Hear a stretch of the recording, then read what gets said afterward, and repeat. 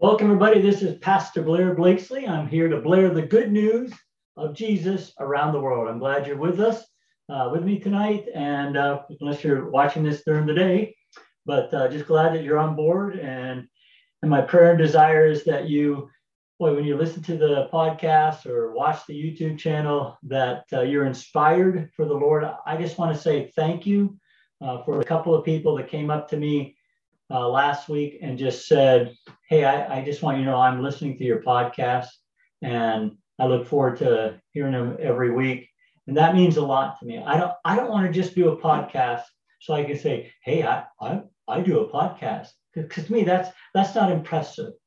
I want to be able to say, hey, I'm doing a podcast and God's using it to touch people's lives. Because if lives aren't being impacted or inspired or challenged in some way, then this is a failure of an event. All right. So listen, if you're being inspired, then if I could just encourage you to, subscribe to my YouTube channel and then share it with somebody, because my goal is to impact people's lives. And if you can help me do that, that would be awesome. All right. Well, just that's the thank you I wanted to give. And we want to jump into today's challenge. Today's challenge is we're going through this devotional, 40-day devotional challenge that God inspired me to write. We're on chapter 14 this week. And that chapter is to, as I titled it, touch the heart of a widow or of an orphan or of a child who doesn't have a parent or doesn't have a mother or father figure. So that's the challenge for this week. And I want to read first into James chapter 1, verses 26 and 27, and then we'll get started. So here we go. James chapter 1, verses 26. It says, and God's inspiring James to write this. He says, God says, those who consider themselves religious. All right, so I want you to think about that. But who in the world would think that they're religious? Like, oh, I'm a really religious person. Like I was thinking, boy, if someone goes to church every Sunday and Sunday night and Wednesday night, like I'm a really religious person because I go to church every time that door is open, or I'm a really religious person because I read my Bible, or at least I have my Bible by my bed on my nightstand, or hey, I look at my Bible app every day and read a devotional, or I've memorized so many verses this year. And maybe the religious person would say, I tithe 10%, or I'm better than the 10%er because I'm tithing 11%. Like, wow, okay? And now listen, if you're doing these things, then that's great. That's awesome. But here's the problem in the book of James with the people that are there. God's not impressed because something else is happening beside all these religious things. God says this. Those who consider themselves religious, but they have this problem. They can't keep a tight rein on their tongue. In other words, they can't keep themselves from saying things that aren't very nice. I wrote down, in fact, it says this. They can't keep a tight rein on their tongues, and they end up deceiving themselves, thinking that they're religious, but they're not. In fact, God says this. Their religion is worthless. Oh my goodness. I mean, that would be like, to me, I need a wake-up call here or something. Somebody help me so that I'm not stuck in this rut. So I was trying to think of different things that maybe people would do when they're not controlling their tongue. And the first thing I wrote down was they're gossiping. People who like to gossip and tell, like, hey, come here, I want to tell you something about what so-and-so did. And you got to hear this. And they just like to talk about other people and their faults. Like I don't have any faults. So I'm justified to tell you about the faults of other people and this little gossip thing that goes on. When I was in high school, I went out for FFA, Future Farmers of America. And there was a core of us that hung around and in our little group thing. And so, let's say there's four of us that hung around. If one of the four was not there, what happened was us three that were together would talk about the fourth person who's not there. And we would say things like that were odd about them or something stupid that they did, or it would never be anything like encouraging. And then if that fourth person was in the group, but one of the other four weren't there, then us three would talk about that person and say some weird things about them or odd things and whatever. And I to be honest with you, I got to be like arrogant about this whole thing. Arrogant or prideful or vain, as if to be thinking that when I'm not with the four and the other three are together, they're not talking about me because I'm just such a nice person. I'm just like a nice person to be around. And in reality, listen, they were talking about me because I'm not perfect.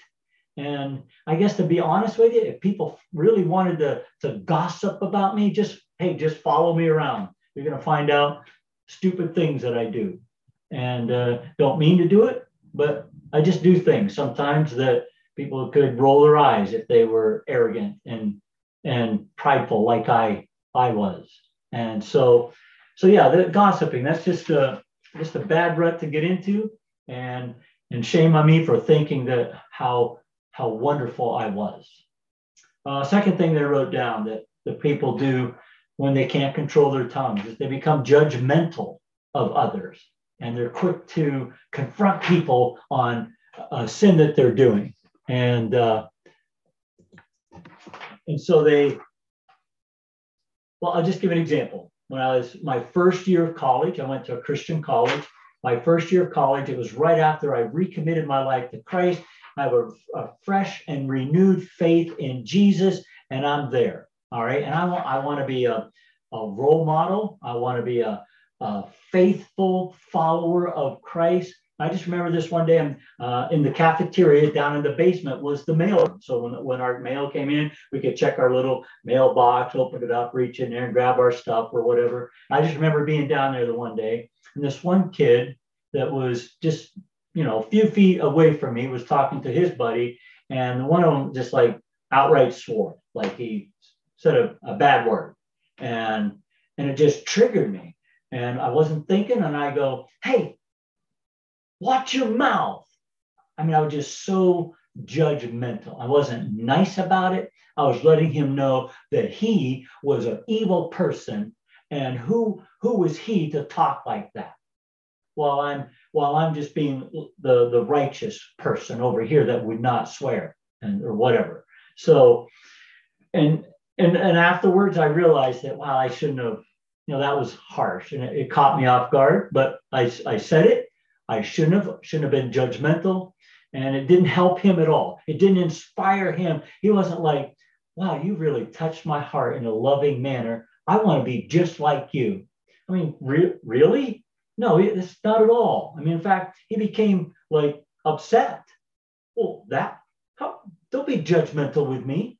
Don't be pointing your nose down at me. And so I just ticked him off. So he told his buddies like what I did. And so now they're antagonizing me now. Oh, there. I just made a bunch of friends, What a great witness testimony that was.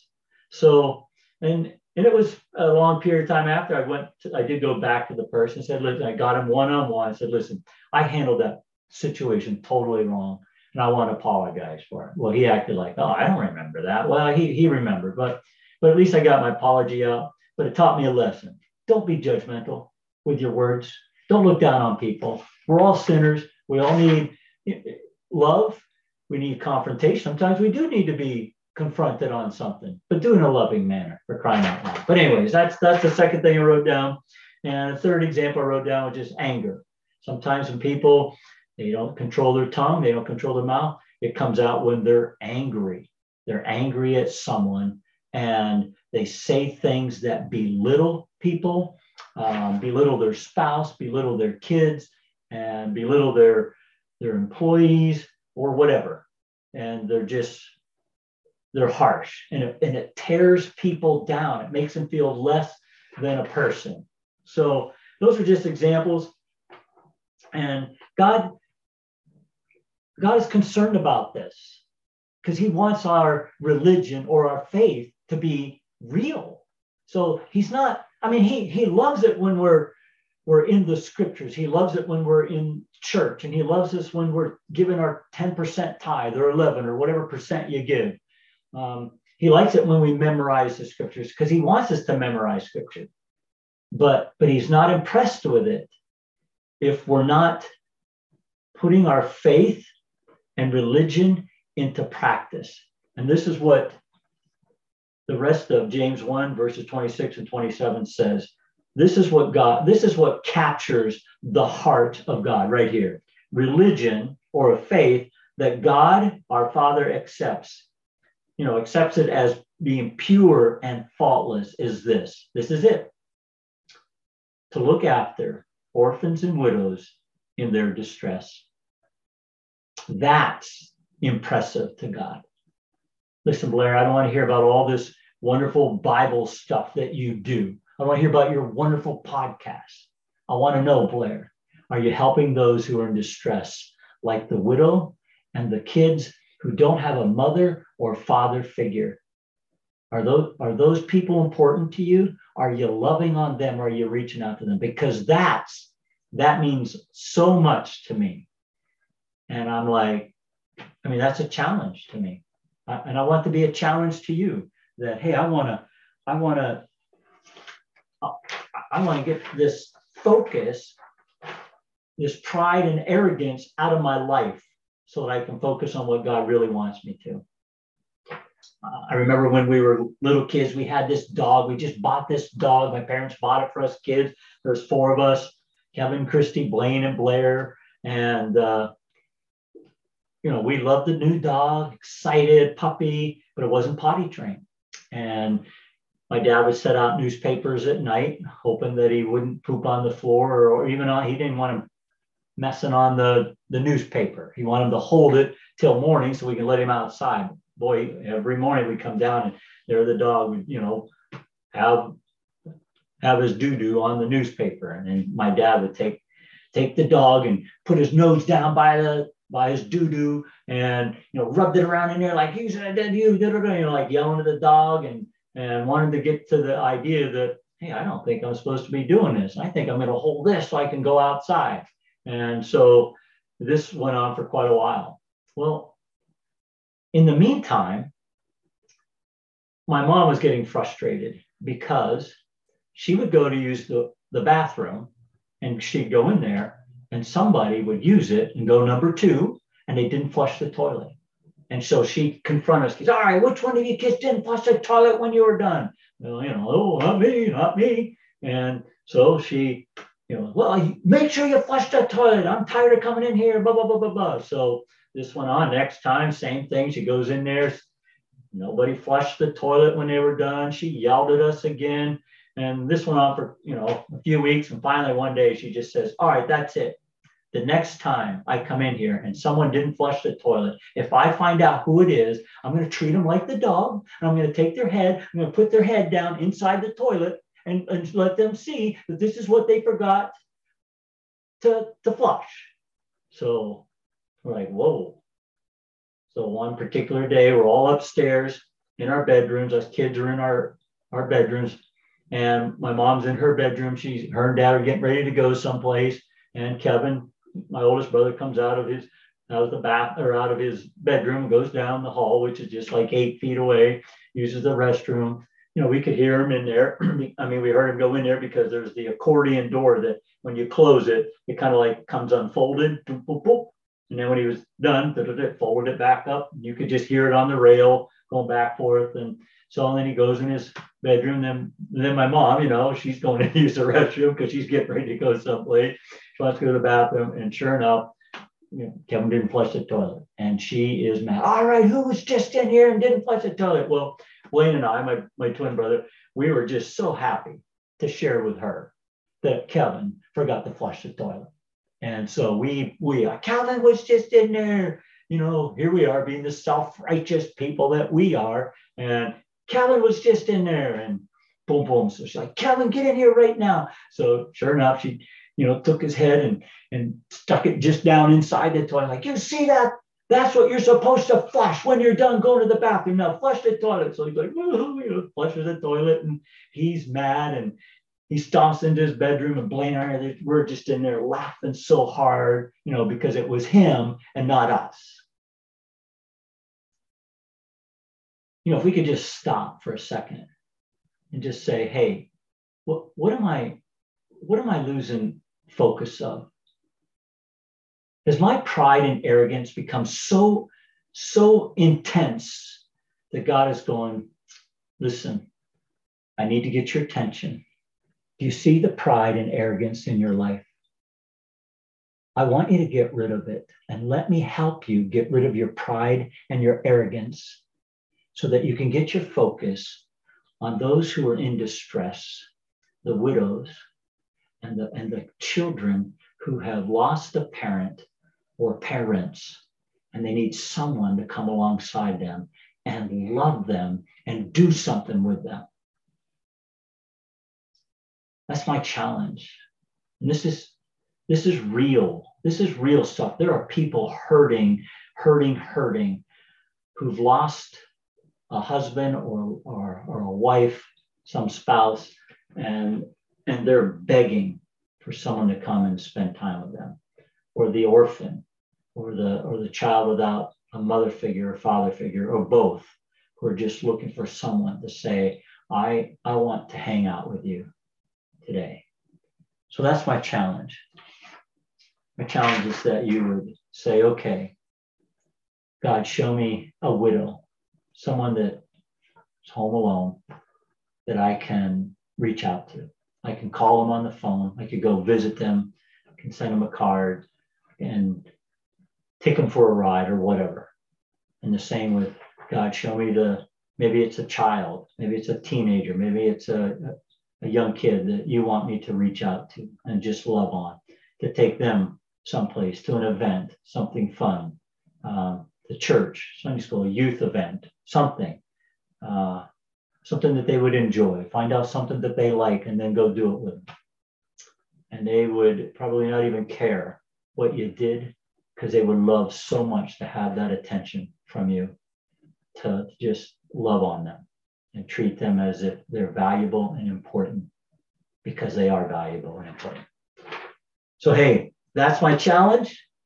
And as always, then let me know what you did. You don't have to tell any of it. Just say, hey, I contacted a widow, or I took my neighbor kid out, or whatever, something.